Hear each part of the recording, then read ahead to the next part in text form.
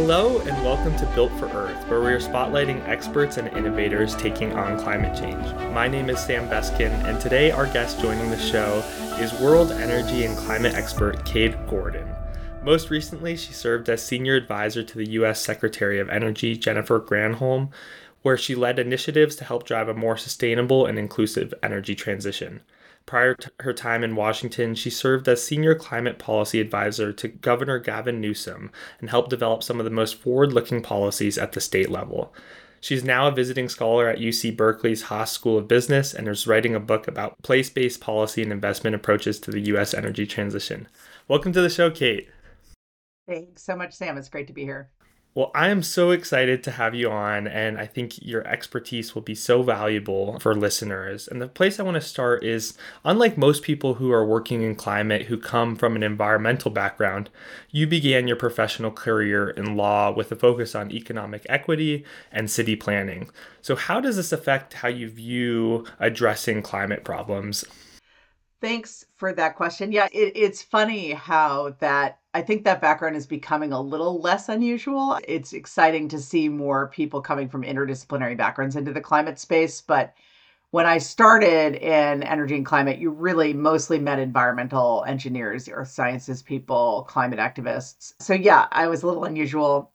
I think it's been really important for me to have the kind of regional economic development background. And I also have an organizing background. Before I went to law school, I was trained as an organizer because it really gets you to think kind of immediately about just the very local nature of climate solutions and climate impacts. This is a inherently global issue, of course, and a lot of the key solutions are at that global negotiations table, like at the UN. But the reality is that climate and energy decisions are really felt locally, whether it's because you're in a place that is particularly at risk from, extreme heat or wildfires or sea level rise, and have to think about resilience on a kind of an immediate basis, or because you're in a community where your entire tax base and many of your jobs come from a fossil fuel industry, and you're grappling with what it looks like to lose that and to think about something different. Or if you're in a community that's just been left out of the whole economic development conversation in general, like a lot of our disadvantaged communities, it's a very, very local issue fundamentally. And climate change is central to the whole economy, so it matters everywhere. And I spend a lot of time thinking about how that looks different in different places. That's such great context to start this conversation, because I think a lot of times people lose the local picture when they're thinking about climate change. We talk about saving the world and 1.5 degrees Celsius and whatnot. But this is a real problem affecting real people. And it looks different for different people. Like you said, you might be in a coal-based fossil fuel community.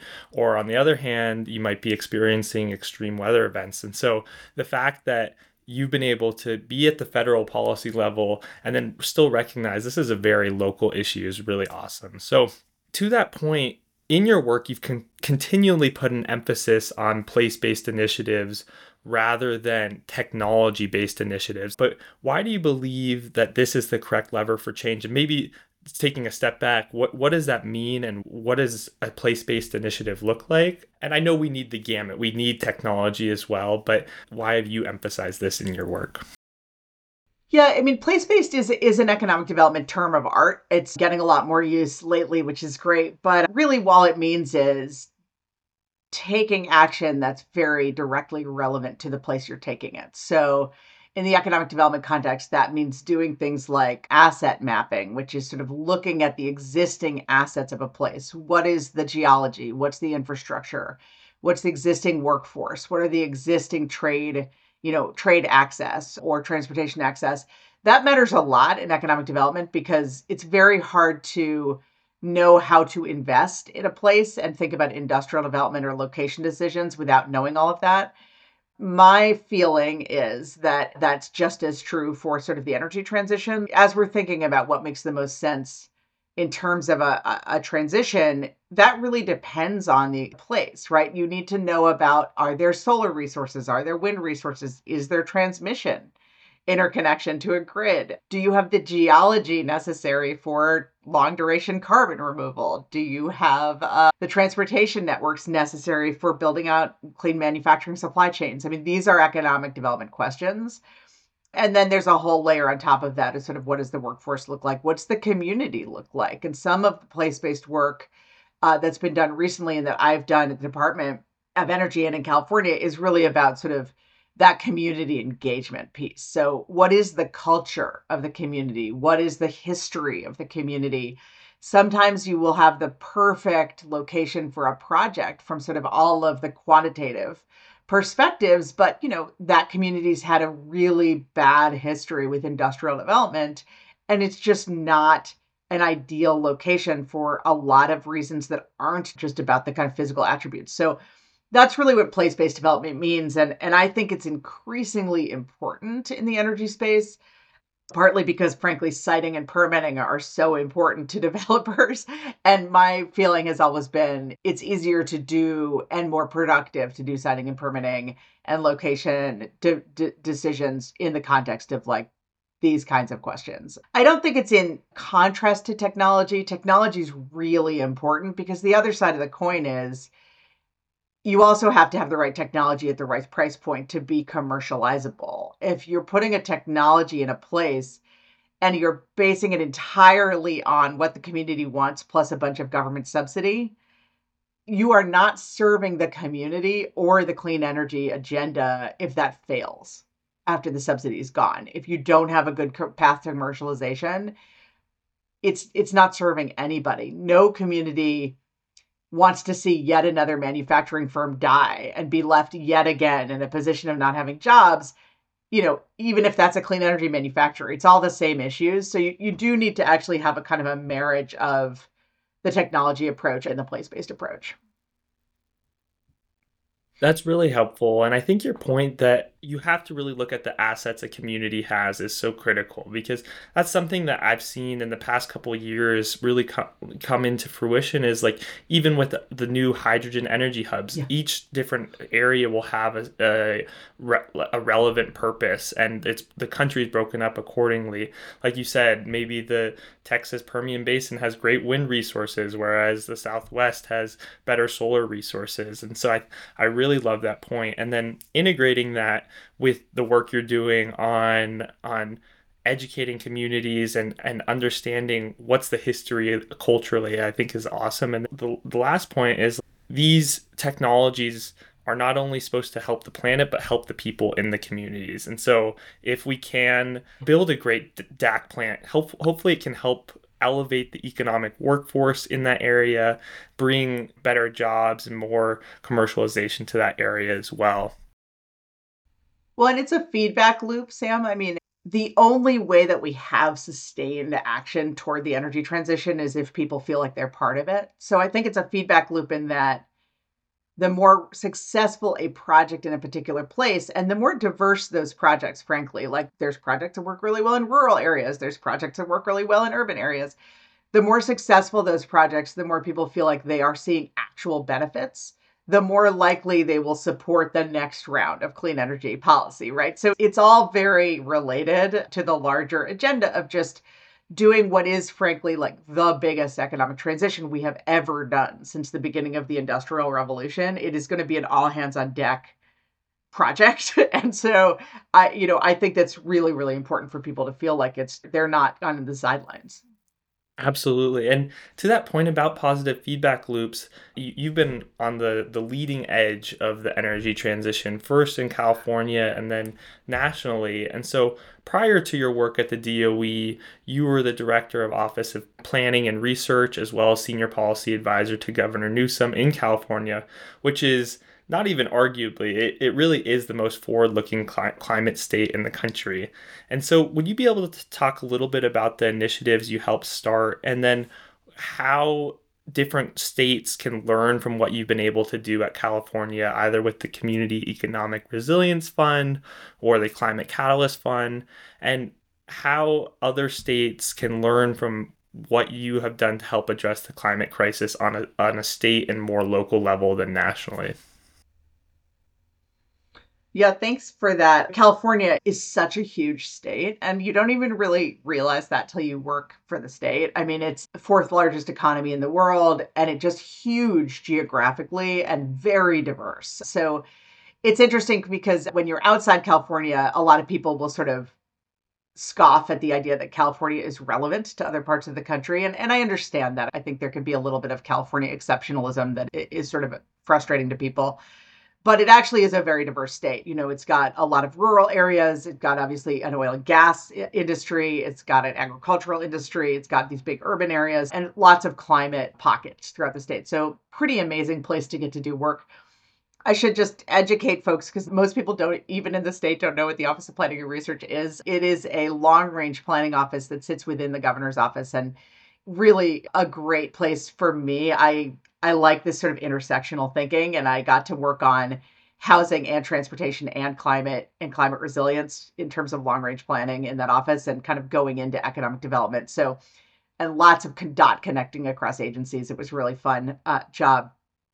The couple of things I really tried to do in my time in the governor's office, California is absolutely a leader on climate, particularly in terms of goal setting, like the electric vehicle sales by 2035 was I was there for that executive order, and in terms of setting the frameworks like the California Air Resources Board and the State Cap and Trade Program. That is definitely incredible leadership. A lot of other countries and states have followed it. Where I saw a gap was actually in implementation. I think goal setting is really important to move the needle, but it isn't writing a policy is not the end of the project. And so I tried to do things or do interventions where I saw there was just a gap in how that was translating down. So one of the big ones that I worked on, you mentioned these two, but they're very different from each other. So I'll talk about both of them.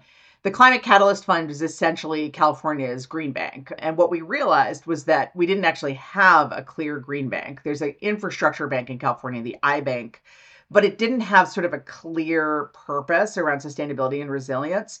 And looking at the landscape, looking at the Biden administration coming in and the landscape, we were thinking, look, if Congress passes something at the federal level on green finance, we need to have a receptacle for that. Like if there's some kind of formula funding to the states or there's some kind of partnership with the states, we didn't have a clear way to participate in that. And that was sort of surprising because California is this leader. But, Connecticut had a green bank. I mean, New York had a great, all these other people had green banks. So we created the Catalyst Fund to have a place within the iBank where we could take any funding coming federally or from the state or from wherever that was sort of focused toward financing for sustainability and resilience projects and do it in a way that was very Californian with a focus on low income communities, with a focus on strong workforce standards, et cetera. So the Catalyst Fund was created for that. And, it's a good policy lesson. When we first created it, it had no funding in it at all. We created it as a vehicle that was unfunded. It was at a time of like now, of a state budget deficit in 2019, and it still became very useful to have that as a mechanism, and now it's an operational thing. And so that's kind of a good lesson for anyone doing policy. You sometimes have to do these tactical moves a few steps ahead to get to an outcome. And then the Community Economic Resilience Fund is now called the California Jobs First Initiative. That was something we realized that California did not have a great connection between the climate goals and our economic development goals in the state. And that's really important, especially as you're thinking about energy transition. You're really talking about industrial growth and, economic growth and workforce development and sort of all of these very specific things. And that connection just wasn't that strong. And that's particularly key in a place where you're seeing transition out of oil and gas and a question about what happens after that, or out of big commodity agriculture in some of the drier parts of the state. So the SERF, for California Economic Resilience Fund, we created to basically fund every one of 13 regions across California in planning for a more sustainable economic future coming out of COVID, and then to do implementation of the projects that the community came up with. So very bottom up, but with this structure of state funding at the top. And I'm super proud of that. I'm excited about it. And, full disclosure, continue to work on that now as a consultant at the regional level, particularly in the Central Valley. Thank you so much for that overview. And I think like that was a lot of meat packed into one question. Sorry, And you, long answer. no, no, no, no. You did a phenomenal job unpacking multiple policies and like years worth of work in a couple minutes there. But yes, we have all these climate goals and frameworks for how we're going to advance meaningful climate action, even not just on the policy side, but corporations have these huge offsetting carbon neutral goals by 2030, 2040, whatever it may be. And really the gap is in terms of implementation and interventions and how you actually make that come to life. And that might be a good segue to ask you a little bit more about nationally and even in private markets as well. We have historic funding surrounding climate.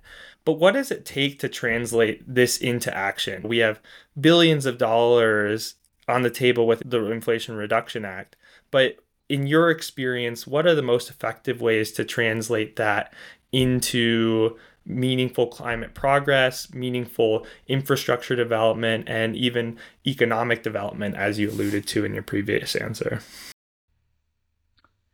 It is definitely a historic moment. I cannot say that enough. This is an incredible, not just Inflation Reduction Act, but the collection of bills. Really, I think you have to look at, frankly, all four. The American Rescue Plan, which included historic levels of economic development support for communities. And then the infrastructure bill, really a significant investment in this sort of both foundational infrastructure like EV charging, like transmission, like the infrastructure that's required for us to have a clean energy economy, and also in demonstration projects like the hydrogen hubs, which you talked about, the direct air capture hubs, et cetera.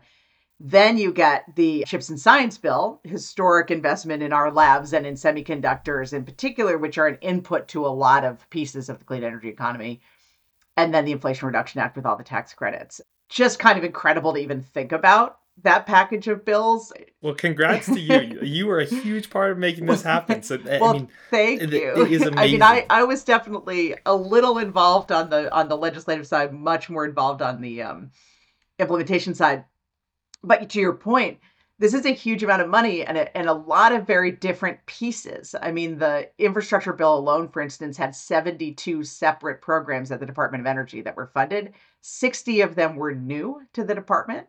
We had to literally reorganize the department to be able to manage that because the department's historically been, for anyone who's seen Oppenheimer, that's the history of the department. It was the Atomic Energy Agency and then became a research and science agency primarily. We had to really redesign it to be a deployment agency.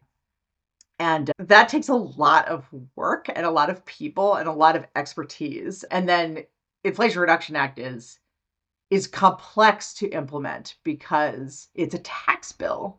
So you have these layers. You have the Treasury, which is consulting with expert agencies like the Department of Energy and Transportation and others to build out rules that then are funneled through the IRS for implementation. That is a complex system. Right there, the IRS is an independent agency of Treasury. So it's a lot of different people working together. I'll say two things, two key points about that. One is this does not work without the civil service.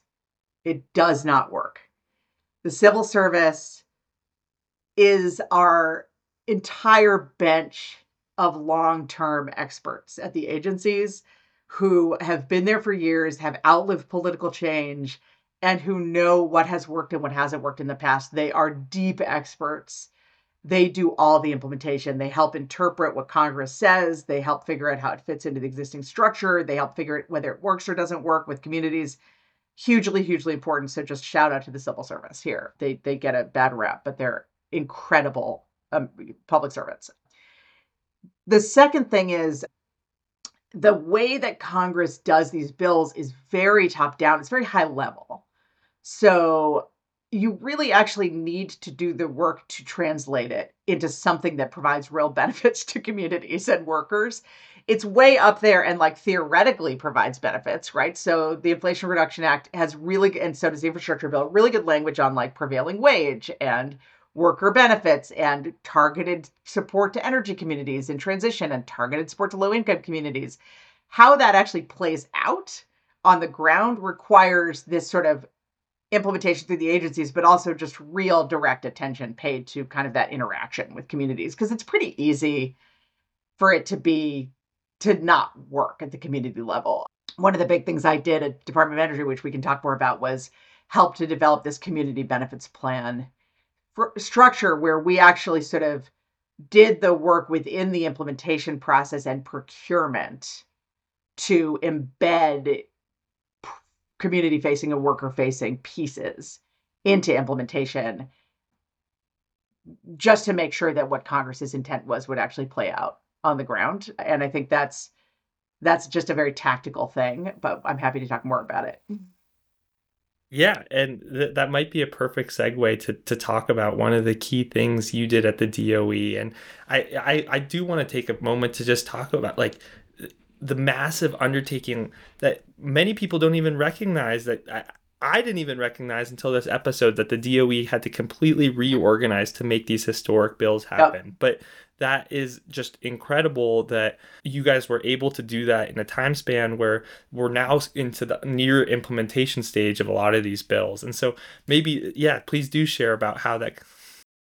Well, and just thanks to the secretary, honestly. I mean, having a secretary who had been a governor, and I've known her since she was governor of Michigan, and I've been super fortunate to work with her a long time, but folks probably don't know that when she was governor of Michigan, she actually did something similar. This was during, of course, right around the recession, and then the ARRA, the American Rescue Recovery Act.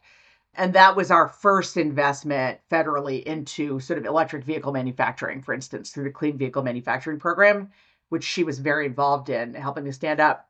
She reorganized her own departments in the government of Michigan, and she combined her energy and her labor departments so that she could have this really kind of laser focus on job creation in the energy transition from traditional vehicles to electric vehicles. I think her experience having done that, and then her just executive function, she has a very high level of executive function, was instrumental to making it happen. Not every secretary could do that. So I think she really deserves the credit for being able to do it. Well, and that's amazing on Secretary Granholm. And I see this needle kind of weaving through between your first answer, which you talked about, really this doesn't happen without the civil service. And you need a long-term bench of experts and people who have experience guiding these decisions. And then second, with the secretary, again, it falls back on that experience and building a framework at the state level that can then be expanded nationally to be successful. And so I think that speaks to the importance of having people who are really knowledgeable and experienced leading these agencies and our government in general. I do want to get back to that previous question about what does that real direct attention to communities look like now that we have these historic bills in place. You were the primary catalyst behind building the community benefits plan and integrating communities into the implementation of these bills. And so please do share a little bit about that.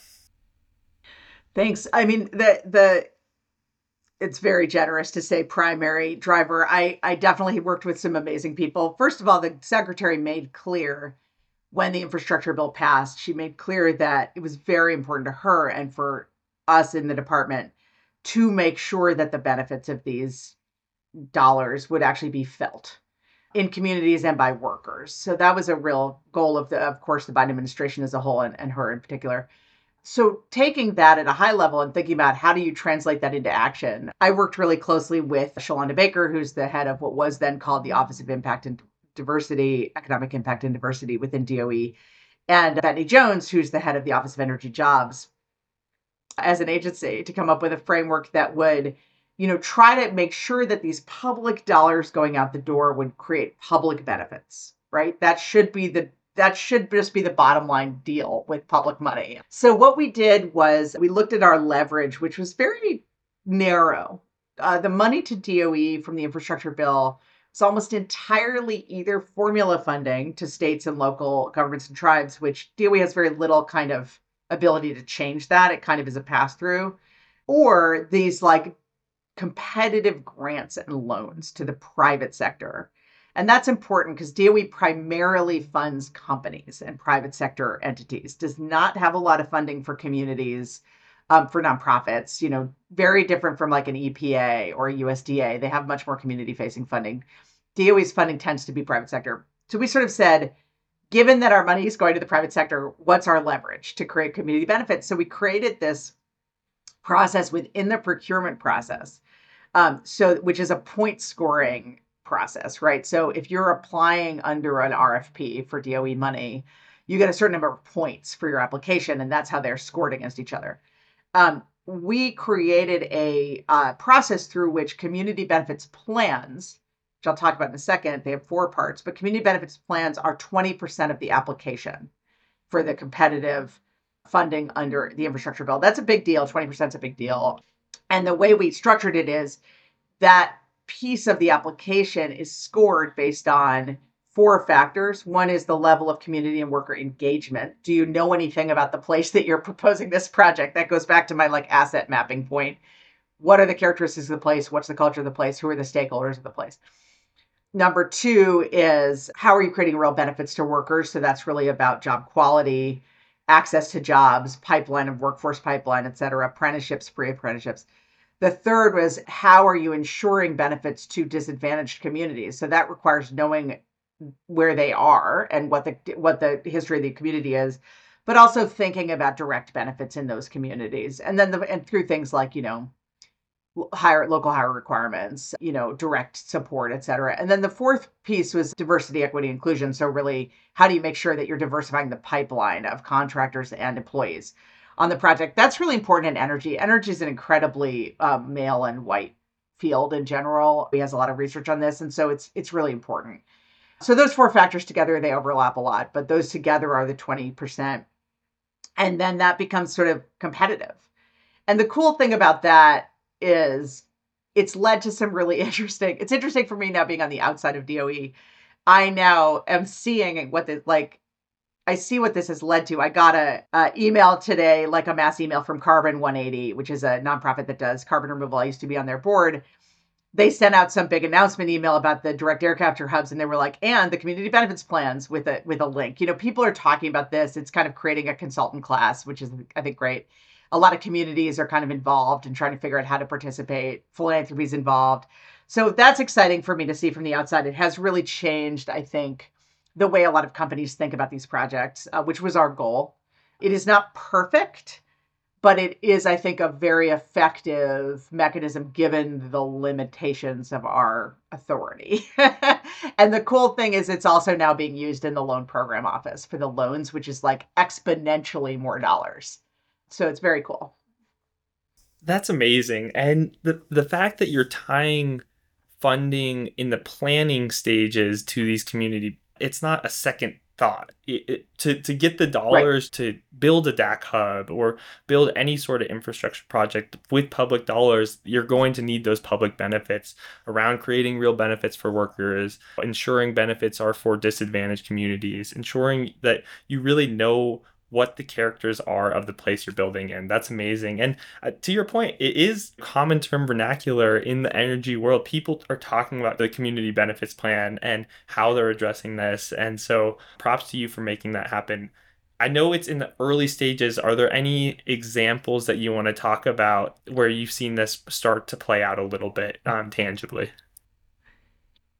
Yeah, it is. I mean, one of the hard things I think about this money is that these are really good and hard. These are really big projects. Mm-hmm. Building out a manufacturing sector for batteries is a really big endeavor, right?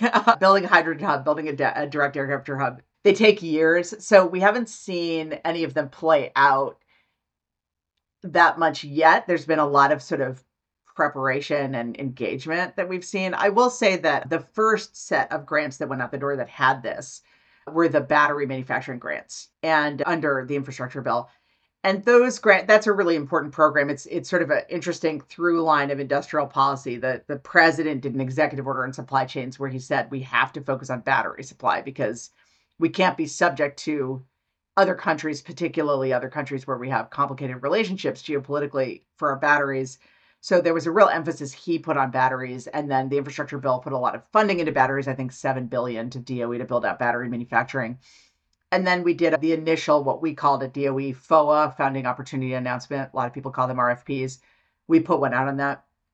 We included what was then called the equity plan requirement. It changed its name. And I can tell you that of the, I think, 21 initial awardees for that, out of hundreds, by the way, we saw some really amazing commitments. Like we saw commitments, not only to community engagement, but to actual negotiated enforceable community benefits agreements or good neighbor agreements or project labor agreements. That's the gold standard for community benefits, is if you have an actual negotiated enforceable agreement with the community or with the workforce, because that then becomes like an additional level of accountability. It's really important. So I think 7 of them committed to enforceable agreements. We saw a number of them hiring community engagement specialists for the first time. They were like having people move to the place and live there and like really be engaged with the community. Project labor agreements on a number of them. A couple of them where there were tribal engagement. This is really important. You see this a lot in energy, particularly as we're starting to think about, critical mineral mining and also sort of big renewable projects that require a lot of land. Tribal governments often are involved with that. A lot of our critical minerals are on or near tribal lands.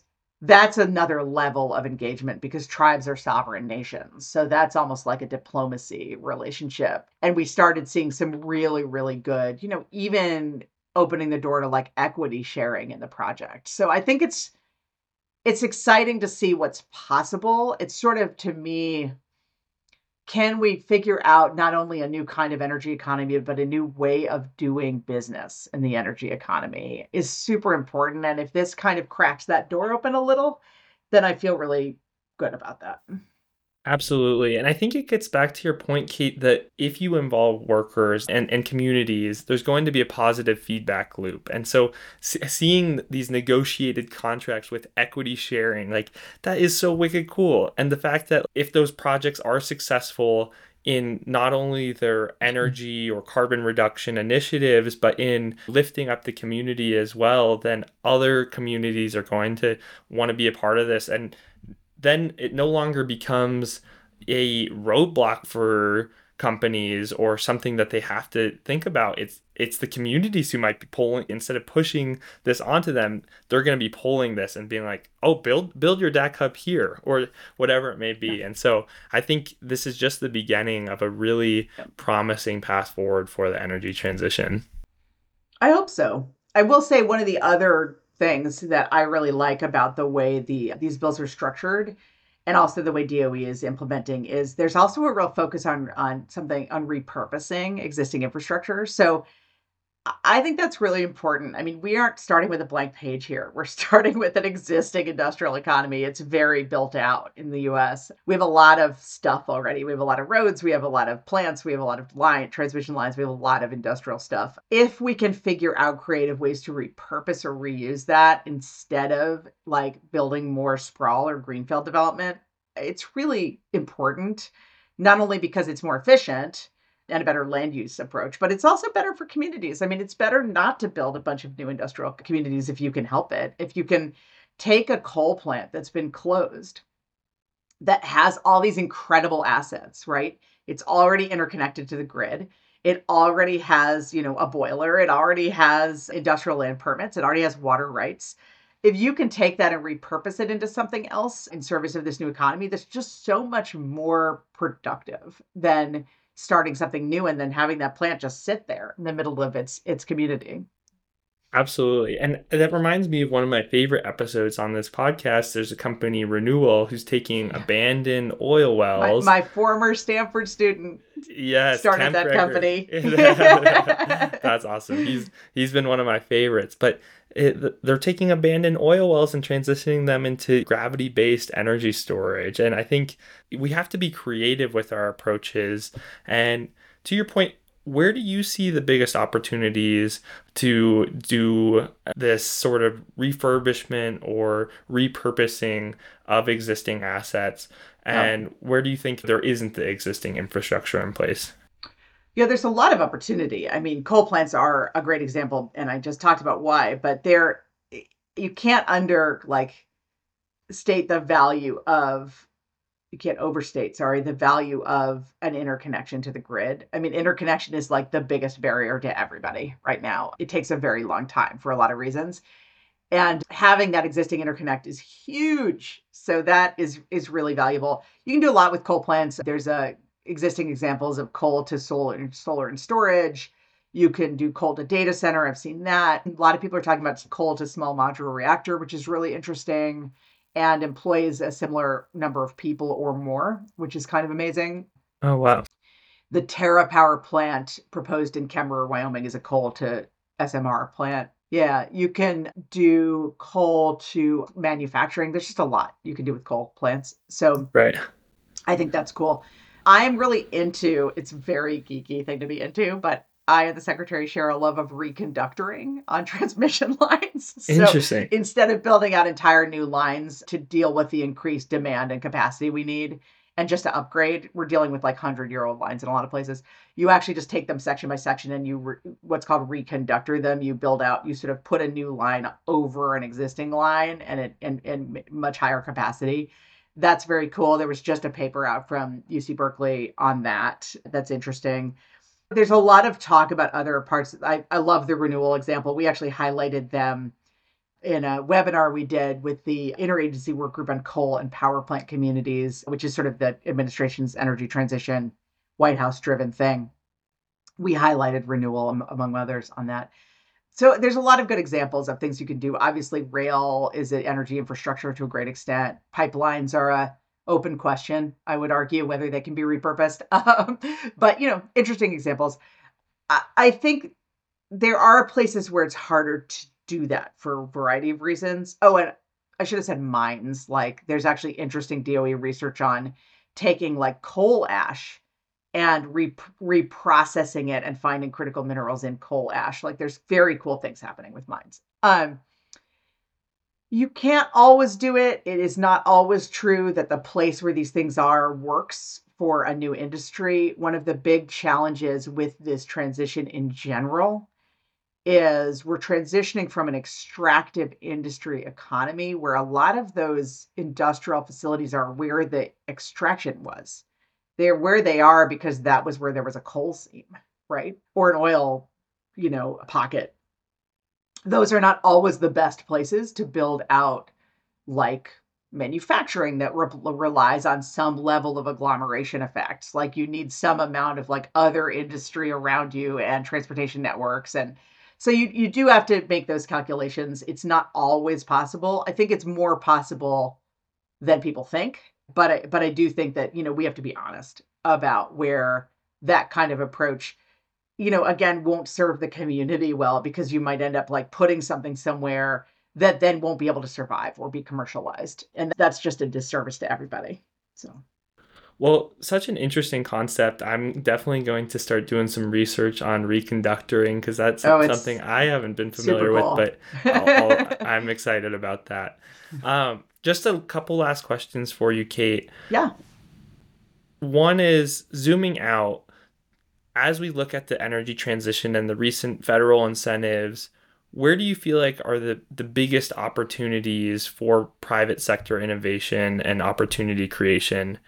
And where do you feel like there has been an underinvestment in opportunities in climate or energy more generally? Yeah, it's funny. I used to always say an answer to this question, carbon removal, right? And now there's all this investment in carbon removal. So I can't say that anymore. So that's good. I do think that's really important. I've done a lot of work in my career on the place-based aspect of climate impacts, like the existing emissions in the atmosphere. We have got to deal with the existing emissions in the atmosphere along with reducing emissions. It's critical. So carbon removal is really important. I guess I would say on carbon removal, this is not a technology answer, it's a policy answer. But we need to have a consistent market for removed carbon. That we can't rely on voluntary markets forever. It's just not a long-term strategy. So I would love to see more work on the policy side and with industry on figuring out, the standards, the criteria, the like evaluation metrics. AI, I feel like could be really useful for this. Like surely we can figure out ways to measure the carbon removal potential of a certain kind of soil, a certain kind of forest, right? along with the technology interventions like direct air capture. That's really important. So let me just continue to put a pin on that. Energy efficiency always gets short shrift, always 100% of the time, because it's not as exciting. But I don't see us being able to manage the incredible increase in electricity demand that we're seeing through electrification, through EV transition, through just frankly like Xbox users and bigger users of technology, as well as we're going to see a lot more air conditioning coming online as parts of this country and the world heat up. So that's a big demand increase. We're already dealing with 100-plus-year-old transmission lines. We already have a challenge with the demand. I don't see us being able to solve this problem without serious investment in demand response. And I just want to see more of that. Let's be more serious about the grid, about innovation on the grid and innovation in demand response. I'm starting to see some cool companies crop up, but I just think it's an underinvested area and critically important for us to maintain anything like our current standard of electricity use at our current rates. I mean, we got to deal with this. And I think this has been a common theme throughout this chat, Kate, is like we need to get smarter about our existing resources. And so whether that's becoming more energy efficient or getting smarter with building virtual power plants that can. Yes, exactly. Those are cool too. I should have said VPP. Well, and plastic too is the other thing I usually say. Like there is no reduction in the extraction of fossil fuels if we don't also deal with plastic. Right. So, and because that's where you see a lot of these oil companies pivoting to is plastics. 100%, and it makes total sense. There's a massive demand for it. So let's figure out how to address that demand along with addressing transportation fuel demand. Absolutely. Well, this opens a lot of questions for listeners, and I think your expertise shines through. Like there's still so much to be done. And so I think this is a great conversation. Last question for you, Kate. What is a fun fact, not about Kate, former senior advisor to the Secretary of Energy or world energy expert, but about Kate the person? I don't know how fun it is, but a thing about me for sure is I love hiking. It's the way I get out of this reality. When you work on climate change and energy, every single day you read any news, everything feels like something you have to solve. And that can be really overwhelming. And so I love to go hiking. I'm really fortunate to live in Berkeley. We have amazing regional park system, but I also like go up to Point Reyes whenever I can. I go hiking anywhere I travel. I'm a big All Trails fan, favorite app. And I just finished reading the book 4,000 Weeks, which I really recommend. And one of the things it talks about is do something in your life that doesn't have a purpose, like that just is. And for me, hiking is that. I love that. Well, I'm a big hiker myself, probably not quite as big as you. In that region, you said Point Reyes. Are there any other favorites you have? Well, my mother was from Montreal, and so I'm half Canadian. I guess that's another fun fact about me. And my family has a cottage up on a really beautiful lake in eastern Quebec, which is like about as far away from where I live as you can get, but we go every summer. And there's some amazing hikes near there too. Mount Orford, which is very near there, has some unbelievable kind of beautiful hikes. You can see the whole Lake District of eastern Quebec from up there. They are not easy. I mean, technically difficult, rock to rock jumping hikes, but really, really beautiful. Well, I'll have to add that to my bucket list, and I'll also have to look for the thing that doesn't have a purpose. And I think that's important for me. We can all get so caught up in everything you do has to have a purpose, but I think, we're here, we need to enjoy our lives, enjoy the moments we're in, and enjoy the world we live in. And so great to hear that. Absolutely. Thanks so much, Sam. Great questions. Thank you for having me. Yeah, well, that concludes today's episode. I first want to say thank you to you, Kate, for sharing your energy policy and climate expertise and your amazing experiences across the state and federal levels. If you like this episode of Built for Earth, please subscribe, leave a review, follow us on social media at Built4Earth to stay up to date on innovators and experts taking on climate change. Until next time, this is Kate Gordon and Sam Beskin signing off. Thank you. Thank you.